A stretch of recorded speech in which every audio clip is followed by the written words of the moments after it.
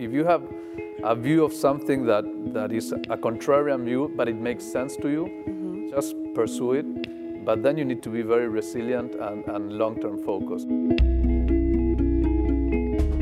MercadoLibre is Latin America's top online marketplace company, valued at $28 billion. At its roots are three friends who met at Stanford GSB in 1999. In this View from the Top speaker series, the founders of MercadoLibre discuss the team dynamics of starting a company with classmates and the contrarian views that ultimately led to their success. You're listening to View from the Top, the podcast.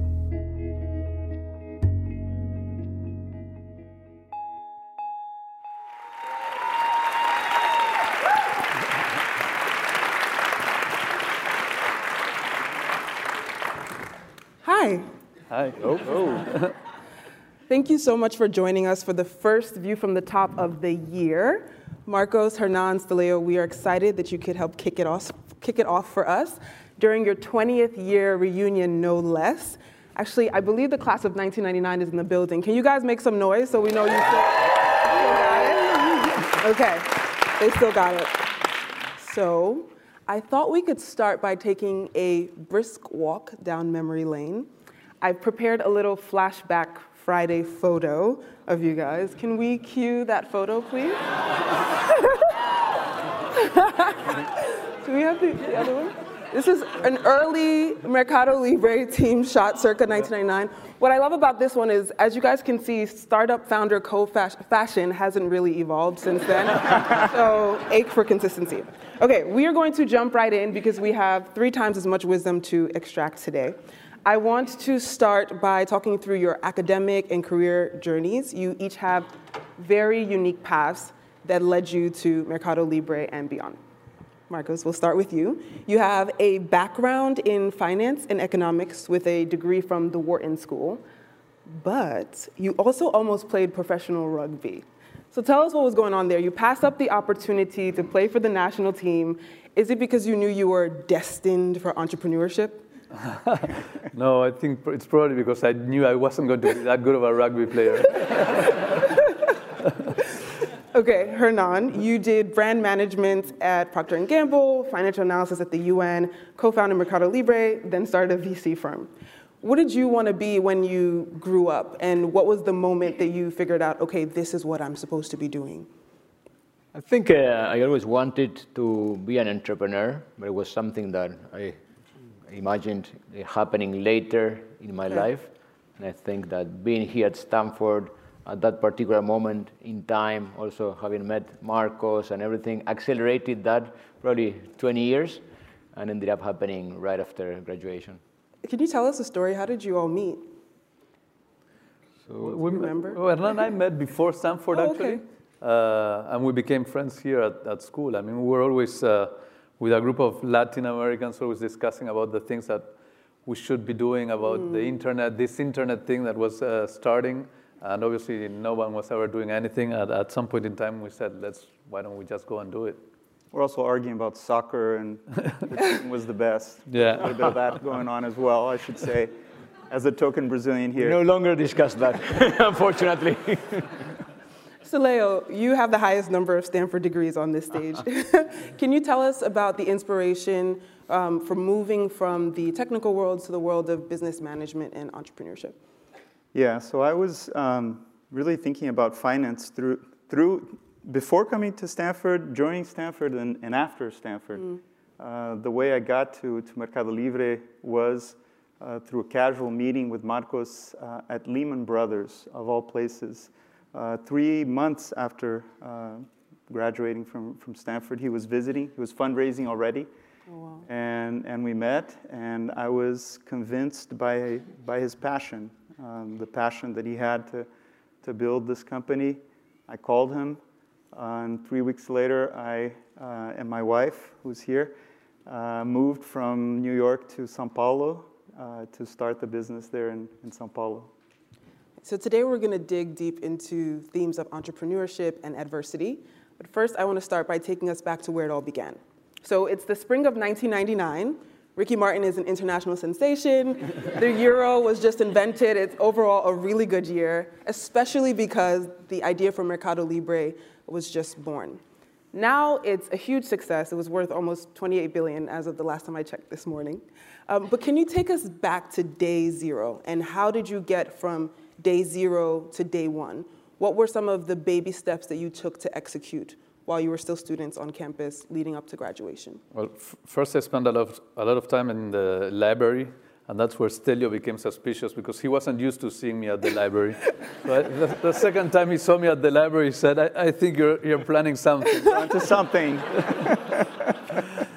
That's a true story, by the way. And so yeah, I mean, obviously took the opportunity to drive John Muse to the airport, as Dean Levin was just saying, and was able to get some soft commitments to starting the business.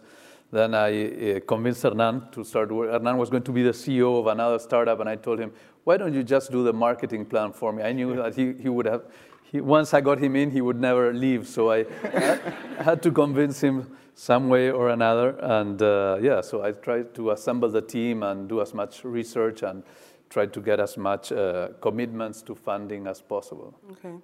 And it couldn't have been easy starting a company as students.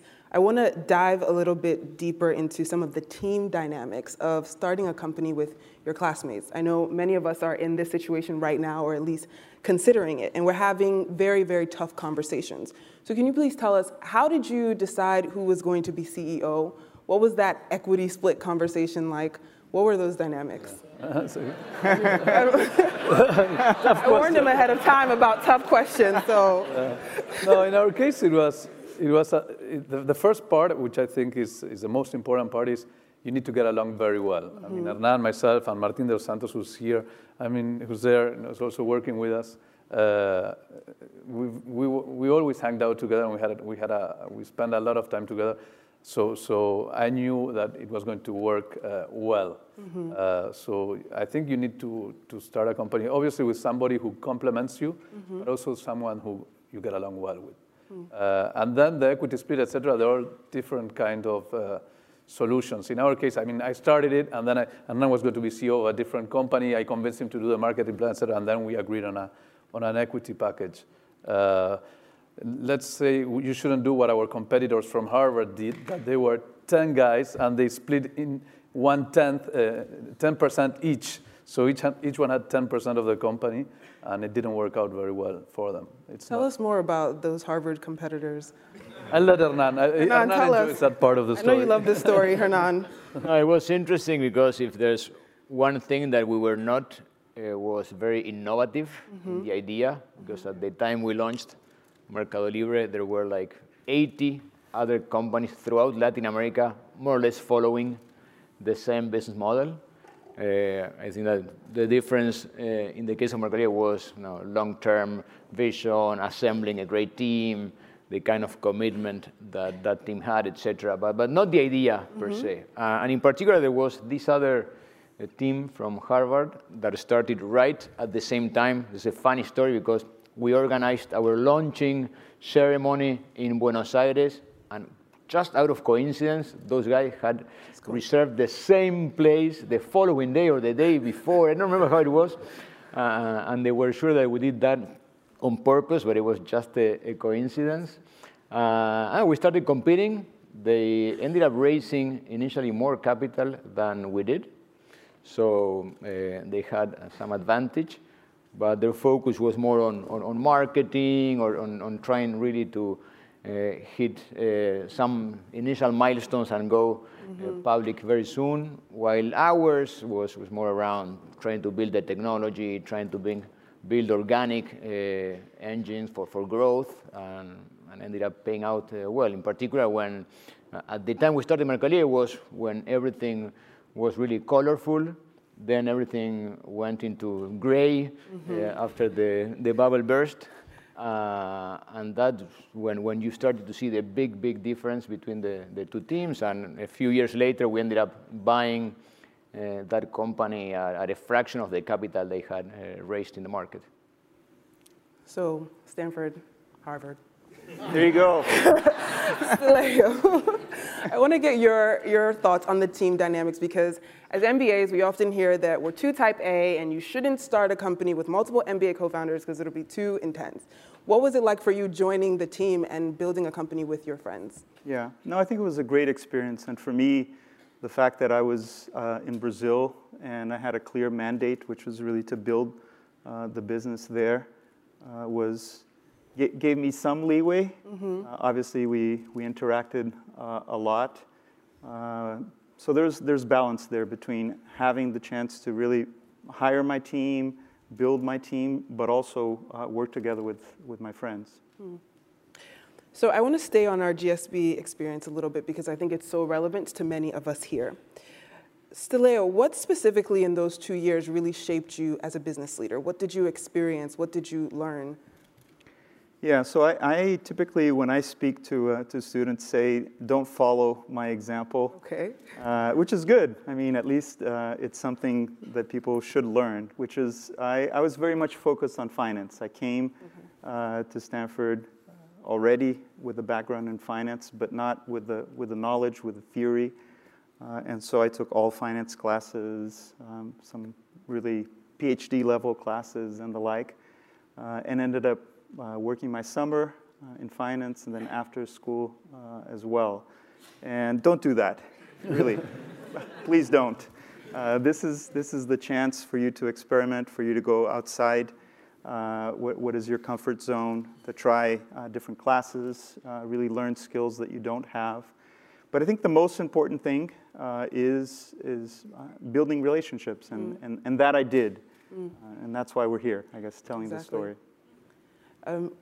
Stileo just mentioned building relationships, and I know Dean told the story of how Professor Jack McDonald really helped in the beginning. When you think about the people who had your back while you were here, who were those champions, and how did you develop and cultivate those relationships over time?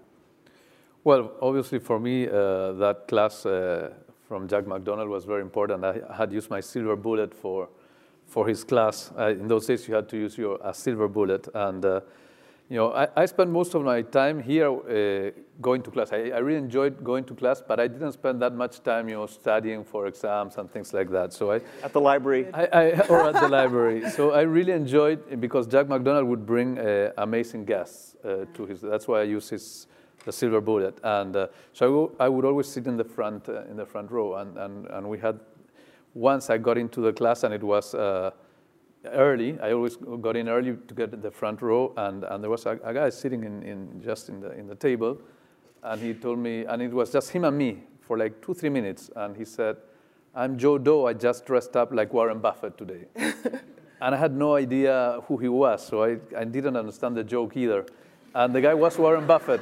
Okay. And I was looking for funding for my company, so. Then eventually our classmates started to walk in. I realized everybody recognized the guy, and the class started. It was a great class. And then after the class, I told Jack McDonald, "Jack, you know, I want to do a startup. I'm looking for someone to fund this company." And I spent 3 minutes with Warren Buffett alone in the class, and I wasn't even able to pitch him. You know, next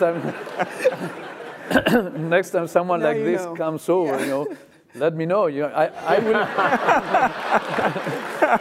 I will attend your classes anyhow. You know, I'm always there in the front row. And he said, "Don't worry. You know, he wouldn't have invested anyhow. He doesn't invest in Latin America. But these guys, they have lots of investments in Latin America.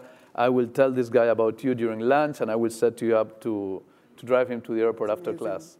So that relationship with Jack McDonald really worked out very well for me. That's amazing. Yeah. Hernan, what were your most salient GSB memories of support and rejection? Those are two incredibly common and useful experiences for self-growth, but I don't think the latter is often discussed. So please share with us. I think in general it's an amazing experience. For me, it was very eye-opening in all senses, in terms of meeting these many people with such great ambitions, really amazing. And also for us, it was, again, at a very particular moment in time.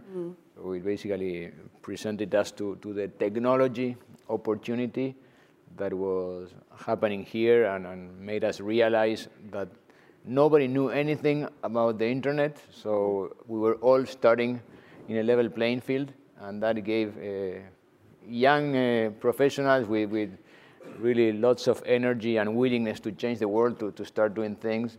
In any other industry would have been much more difficult, and I think that's why when I said I want to be an entrepreneur about 10 years, 20 years from now, is because I thought you needed first to build something, and that is not what we needed.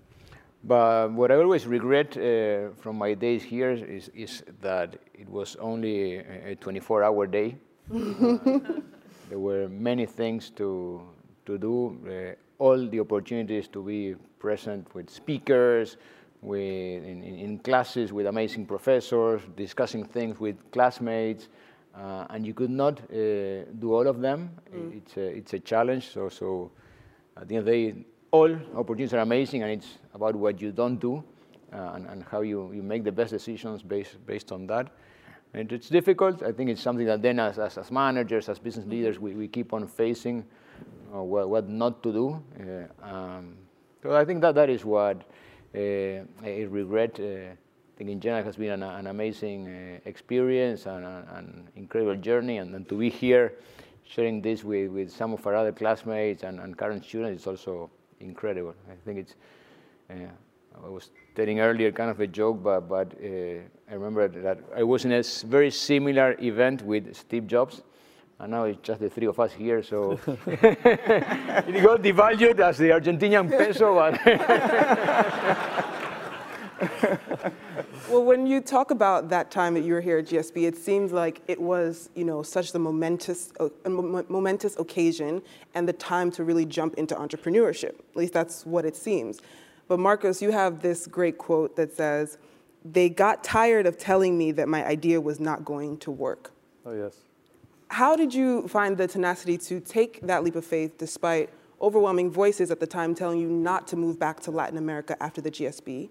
Yeah. And what advice do you have for us, I'm looking at the MBA 2s right now, who are going to make similar decisions, many of which require us to go against the grain? Well, everyone here at the GSB, I asked all of the Latin students I knew, and everybody said, this is never going to work in Latin America. Never in Latin America someone is going to buy a product they haven't seen or touched to someone they don't know. Because at that time, this was happening in Germany, in Japan, and in the US, this type of business model. I said, this is for this type of cultures. This won't work in our culture. And I was convinced it was going to work, partly because having been a Latin American who studied in the US, I realized how Latin Americans behave when they're in Latin America, but then how they behave when they're here in a system that works well. So I just knew that we needed to create a system that works well, with clear rules and regulations. And I was convinced that didn't discourage me at all. Actually, I was a little bit naive because I thought, this is great. Everybody thinks it's not going to work. There won't be that much competition, which, as Hernan said before, was a mistake. There was a lot of competition. But I would say, as an advice, I would certainly try to take risks. If you have a view of something that is a contrarian view, but it makes sense to you, just pursue it. But then you need to be very resilient and long-term focused. I mean, there's a lot of bumps down the road, and you need to be very resilient because it's very, the bumps can be very tough. Have a great team, and that's what the relationships at the GSB for me and for us were amazing. I mean, we still have many GSBers working for us for over 20 years. So you need a great team because you cannot do it alone. And it's also more fun if you have a great team. But try to be contrarian with a view that you really believe in, and just take risks and hold on to it. And you could say that the contrarians held that view because they were thinking about the economic landscape of the market at the time, or what they perceived were challenges. Today, when we look at Silicon Valley and other parts of the world, it's saturated with every type of startup under the sun. But when you guys started in Latin America, that was not the case. There wasn't really a big culture of tech entrepreneurship. VC dollars were not flowing the way they are flowing today. So how did you convince investors to give you money back then? How did you make decisions without not too much data? Yeah, it was hard. I mean, we started with VCs, and actually investment banks invested in us, which was a big problem later on because after the bubble burst, we had some of them got cold feet and they wanted to shut down the company. So we had to fight with our shareholders not to shut down the company. We had to go to a shareholder vote, and we were pretty close to losing that vote because given that we had raised a lot of money, and unlike our competitors, we hadn't spent that money, some of our shareholders said, let's shut down this company and take the money out, and it's going to be the only investment in which at least we will not have lost the money. So yeah, when you get investors that are not used to risk, it's not the best thing, but it's the only thing we could get. Fortunately, now we have funds like Hernan's that are funding lots of entrepreneurs, and really entrepreneurship has taken off, and there are VCs, there are many organizations that help entrepreneurs, so it's a very different landscape today than what it was 20 years ago. Definitely. Sure. Well, if we fast forward, you just celebrated 20 years of MercadoLibre's success. And during that time, you navigated and thrived through multiple crises, both here in the States and in Latin America, even IPOing during one of those crises. And you were the first Latin American company to be listed on the NASDAQ. That's incredible. Steleo, what have been the values that you have held dear in the past 2 decades that have enabled you to brace the ups and downs of this time? Yeah, so I mentioned when I met Marcos that one time at Lehman Brothers, when I was convinced that I wanted to join. There was passion in his eyes. When I spoke to Hernan later, I also saw that same passion. And I think there is a sense of purpose in what we do. We saw that technology was changing people's lives, and it was going to change people's lives. I think what Marcos was saying, this sort of contrarian view, was that there was going to be impact. Maybe the people that said no were the people that were just seeing things the way they were back then. And we were seeing things sort of beyond that. And I think that sense of purpose, that technology can change people's lives. When we think of what we do as an e-commerce marketplace, the number of entrepreneurs actually that have built businesses on top of our platform. We're now also going into fintech, and I think there's tremendous opportunity with financial services, democratizing financial services. So those I think are values that have kept us together and having that long-term vision as well. Hernan, you were at MercadoLibre and then you left to found Kazakh Ventures. When you look back at the last 20 years from your GSB time till now, what has been the single most difficult part of that journey?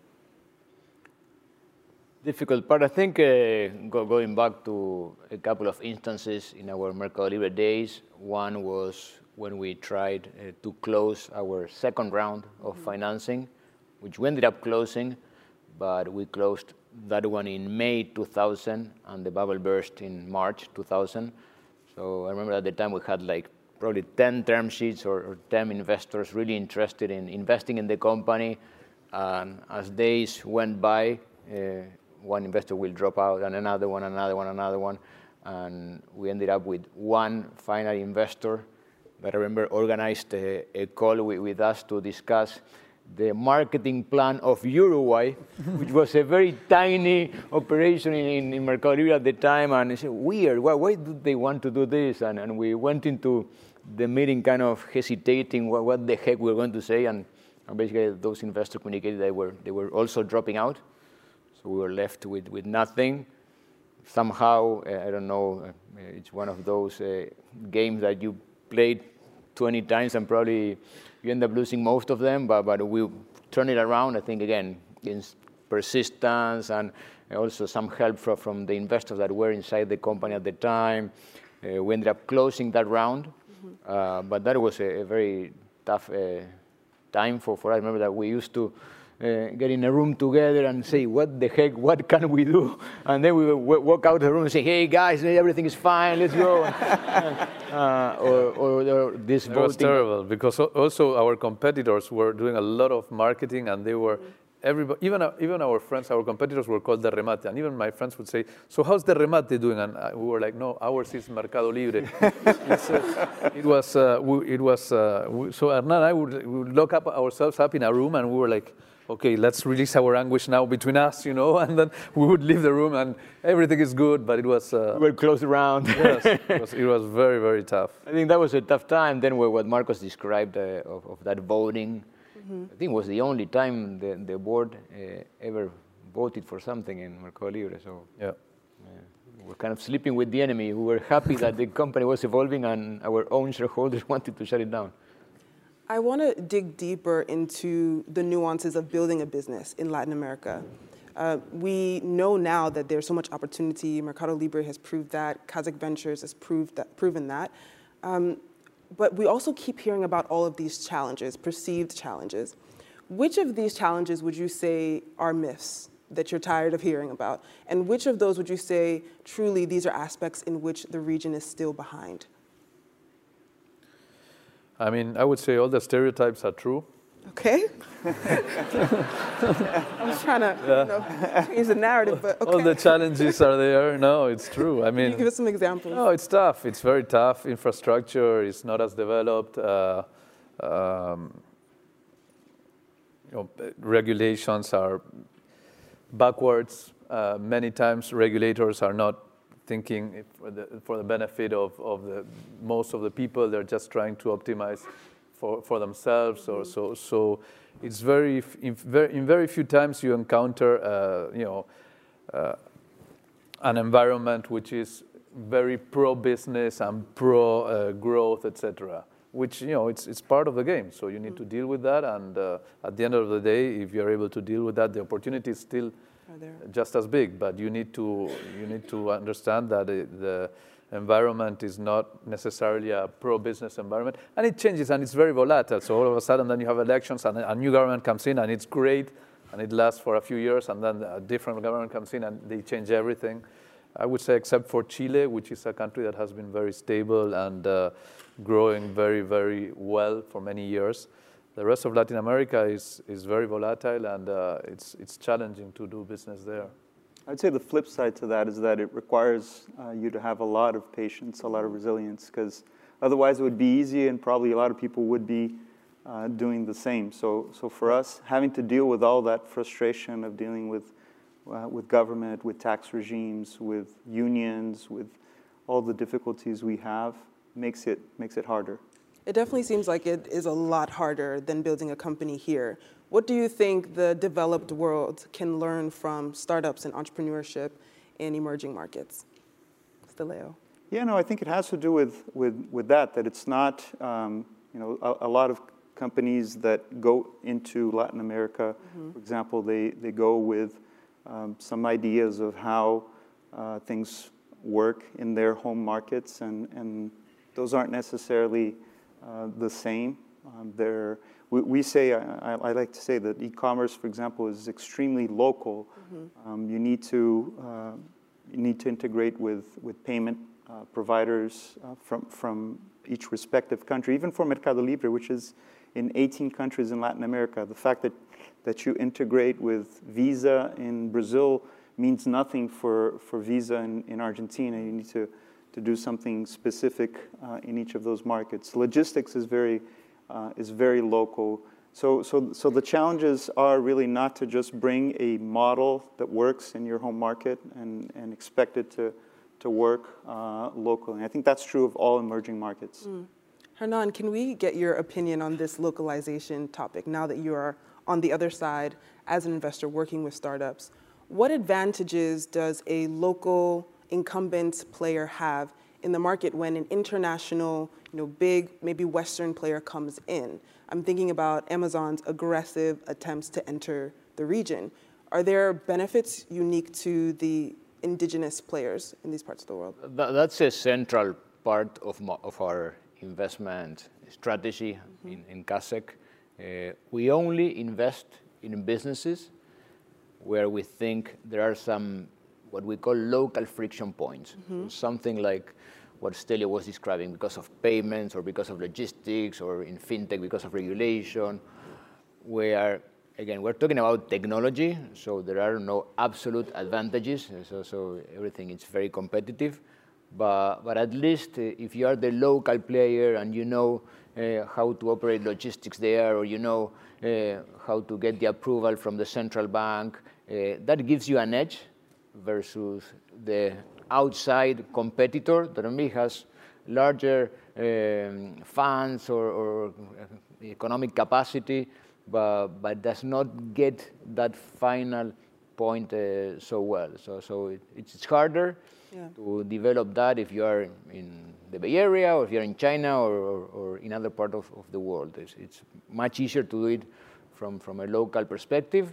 Again, you need to be great at it, and that's your advantage. But I mean, your disadvantage is that your global competitor has better access to financing or other things. So you really need to make sure you can overcompensate for that. I think clearly MercadoLibre has been an example of that, and many of the companies we invest in try to follow that same path, not only to have large businesses, but those businesses where the fact that you are local and that you are operating from the local market gives you an edge there. Marcos, in your experience, what would you say is the biggest mistake that an entrepreneur in an emerging market can make? Overspending, probably, and not focusing on building a great product. What we've seen a lot is entrepreneurs imitating this model that you see a lot in developed markets where you have a lot of access to funds, like stories like the ones we're reading in the newspapers now. We work just to say one, or Uber. They've raised billions and billions of capital. It's very rare that you can raise that much money in emerging markets. So, but at some point in time, there is a lot of liquidity in emerging markets. So people raise a lot of money in those points in those times, and they try to recreate that strategy of spending, and eventually we will figure out the business, and eventually we will figure out the product. And I've never seen one of those stories succeed in the region. I've seen many. The entrepreneurs that we see succeeding are the ones that are very focused in the product, in the team. Obviously, when the opportunity comes to raise money, you try to raise as much as you can, but then try to administer that capital well, because the stories of raising a lot of money and funding deficits for many, many years are very unlikely to succeed in emerging markets. The funding window always ends up closing at some point in time. But now we have so many more of those success stories. So I know earlier we talked about how the landscape wasn't there when you guys first started, but now there is this huge culture of tech entrepreneurship, and it's thriving in part due to the work that you all have done. Marcos, you're on the board of Endeavor Global, focusing on long-term economic growth by working with entrepreneurs. And Hernan, Kazakh Ventures' mission is to work with technology startups in Latin America. For those of us who are interested in building entrepreneurial and technology ecosystems in other parts of the world, or even parts of the US that have largely been ignored by the innovation train, what would you say are the foundational things that you've helped implement in Latin America that we need to focus on to foster innovation and impact in other parts of the world? I think having a success case is very important. I mean, I see what MercadoLibre has done for the region has been key, because then many other entrepreneurs can say, hey, we're going to be the next MercadoLibre, and that helps a lot. So try to build from a success story.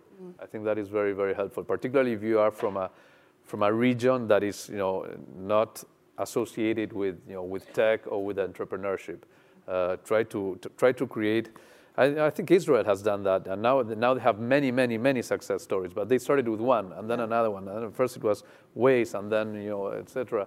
But so try to start with one success case, and build from there. I think that's. I don't know, Hernan, if you want to add something. I think clearly the tech ecosystem in Latin America has evolved a lot. In our early days, there was nothing. We just took advantage of that small window when investment bankers wanted to provide some capital to startups. But then after that, it was a desert for many, many years. And then slowly but steadily, opportunities started to appear. Clearly, successful cases that can inspire the next generation of entrepreneurs is very important. I think that having a few investors that can really help those companies take off with some advice is very, very useful. Obviously, you have to have the underlying tailwind of technology entering that market, maybe not at the most accelerated pace, and that was something I remember that used to happen in our early days. We're always growing at very fast rates, but never at 500, 1,000% per year. And during the initial days of our relationship with eBay that became for a time a shareholder of MercadoLibre, they were looking at the typical charts and saying, hey, year 1 for eBay, year 1 for MercadoLibre, year 2 for eBay. And during those years, we were growing much faster, they would say. Right. And say, hey, this is what we can do today because of infrastructure, because of internet penetration. But we think that we're going to have a much longer growth trajectory because up until we reach the kind of population, penetration in population that we want, it'll take us longer, but we will get there. And I think that at that time, people did not buy that, but that was what ended up happening. MercadoLibre still today keeps on growing at amazing rates, and all the other comparables grew much faster initially, but then they plateau, and that hasn't happened. So obviously, you need to have that underlying force that is driving that ecosystem, and then be patient, because everything we said happened. Maybe it happened a little later versus what we thought. Now, I remember that the business plan we put together for our second round of financing ended up happening. I still have it, by the way. We surpassed that big time, but probably 5 years later. Yeah. So need to make sure that again, you focus on the long run. But again, success cases, investors that can help you there. Marcos was mentioning regulation, at least regulation that doesn't kill you. It's important. I would add one more thing, which is a culture of giving back. And it's not just money, but time. I think there is this need of what did you do? What happened in your case? Can you tell us your story? And I think that's something that we've been doing a lot of, and more people, other success stories as well in Latin America, have been able to go back and tell their story. Obviously, in some cases, also financing these ventures, which is great. We are going to wrap up with our infamous lightning round that I warned you about earlier. We're going to do a special iteration. I'm going to list a couple of superlatives, and you will point to the person on your co-founding team to whom it most applies. You ready? This is the first time that you do a panel, right? So this is the first time. How did you do this in the past? Well, most times it's just like easy this or that questions, but I had to give you guys something special. Okay. Least likely to be RJ Miller.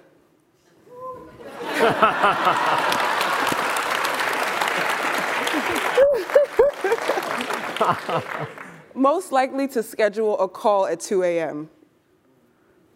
Do you agree?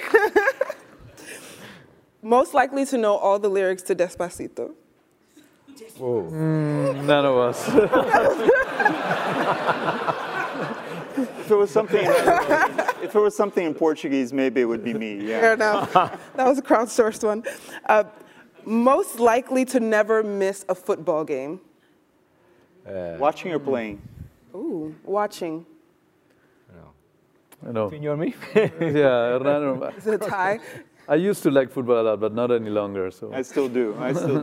Okay, last one. You ready? Most likely to buy something from eBay.